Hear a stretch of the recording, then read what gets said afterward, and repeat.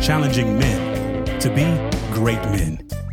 Don't just be a male, be a man, a great man. Welcome to the Great Man Podcast with your host, New York Times bestselling author and leader of men, Stephen Mansfield.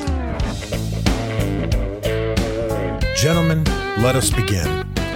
I want to dive right into a topic that I care very much about, that I enjoy, that I think we ought to celebrate together, but which we have to be careful in how we use.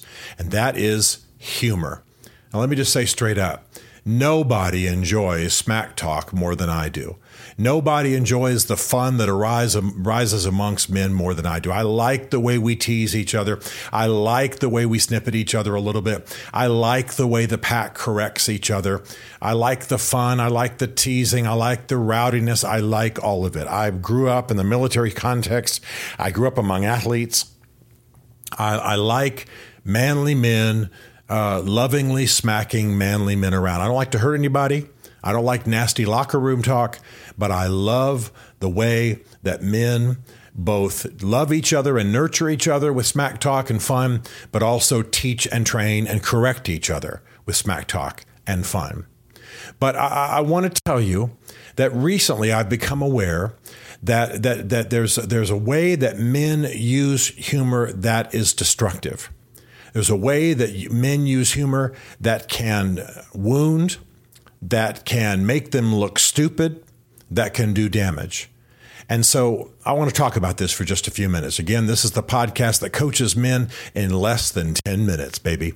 So I love the fun and the rowdiness, and I think we all do. My friends all talk smack with me, and it's also how they coach me a little bit. I mean, they don't walk up and say, "Look, may I address the fact that your belt is getting tighter and tighter around your bulging midsection?" No, they go, "Dude, you eating your stress? What's going on with you, man? What's happening with you? You've gained about 30 pounds since yesterday morning. What's going on?" This is just how my guys talk to me. And it's not only that way. I mean, they can be tender. Some guys have taken me aside quietly and said, "Look, I want to talk to you about something just between you and me." It's been nothing but good for me. But for the most part, men kind of, they slam into each other a little bit, coach each other. "What are you doing? What are you talking about?" Recently, I bought some new glasses. My wife helped me to pick them out. And they're a little bit Poindexter looking. They're a little bit bookish. And I went to a gathering, one of my guys, a Stogie Fest, and with some of my guys, and one guy said, "Mansfield, what is going on with those glasses?" Now, he didn't walk up and say, "Man, let me ask you about those glasses," or "Can I address the issue of those glasses?" He said, "You trying to look smarter than you are? What's going on with you?" Well, he was having fun. Everybody laughed. Didn't hurt me at all. But it did make me aware that maybe I've bought some glasses that make me look a little bookish. And maybe I don't always want to look bookish. Maybe I don't want to look bookish on the air. Maybe I don't want to look bookish when I'm on a date with Bev. I don't know. But it helped me. And it's how my guys are. They comment on stuff. They comment on things. I like to wear Western boots, for example, but I'm not really a Western guy. I occasionally ride horses, but I don't do much Western stuff. So my guys have sometimes said, "What, are you trying to be a Rexall Ranger? You're trying to be a cowboy? What's going on with you?" And they'll just tease and laugh. They don't mean it mean-spiritedly. This is the good kind of teasing. This is the good kind of fun. This is the kind of thing we do to help each other and nurture each other.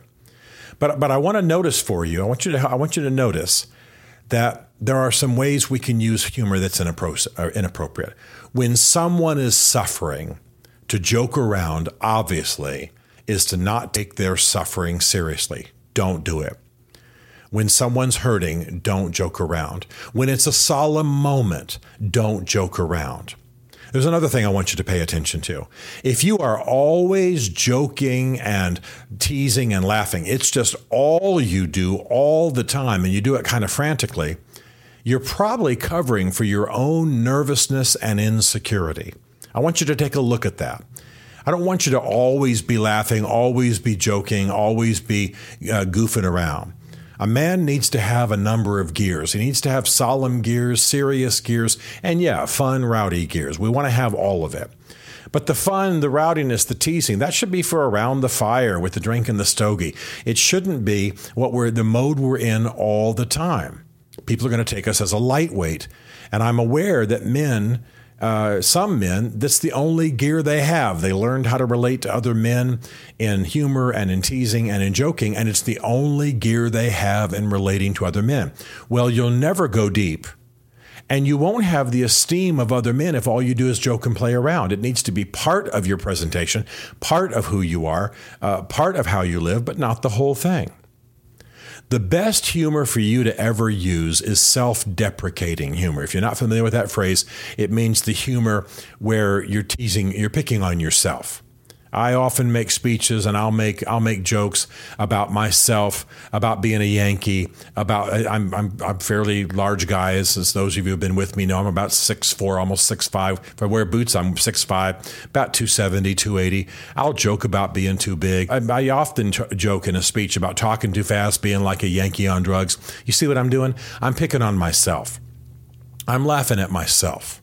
I'll talk about being low IQ. I'll talk about being a Yankee and talking too fast. I'll talk about, whatever. I'll make jokes about food. I'll talk about my addiction to Oreos, whatever. Just have fun. Just warm people up. Just get them to relate to you. Just get them to realize that you're not taking yourselves too seriously. Especially if you're in a situation where people are introducing you, and people tend to inflate introductions all the time, try to make you sound like Jesus. You got to counter that. You got to get people to come down a notch or two from where they've been, from the expectations that have been set about you. So self-deprecating humor about yourself, humor about your own way of doing things, humor that lovingly, gently, humbly puts you down a little bit. That's your safest humor. Don't ever, by the way, let me just give you some absolute don'ts. Don't do sexual humor in public in our generation. I've literally watched an executive friend of mine go to court over something that he just said. He thought it was in humor, but it was sexual. It was in mixed company, and now he's ending up in court. We're all watching the debacle of Governor Cuomo in New York, who may very well be arrested in the next few weeks.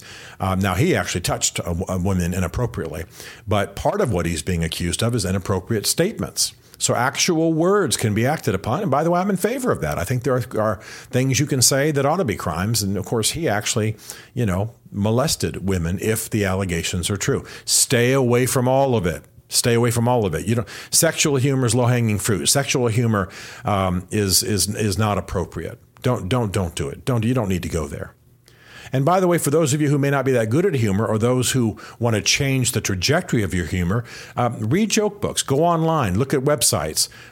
Humorous story the websites and books. Humorous jokes. Websites about jokes and books about jokes. It's okay to store up some ammo in that regard when you're talking to people and when you want to entertain and so on.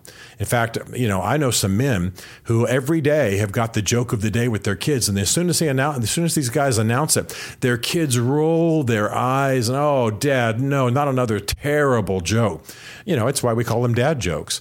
But I'll tell you what, one of his kids went off to college, and I saw that kid on a campus where I was speaking, and the kid said, what I almost miss the most, other than the hugs and just the love, are those stupid jokes every day, because nobody laughed harder than Dad, and I loved hearing him laugh. So humor is a powerful tool in the hands of a man, and it's a powerful tool in how we relate to each other. We tease each other, we rib each other, we coach each other. But don't wound.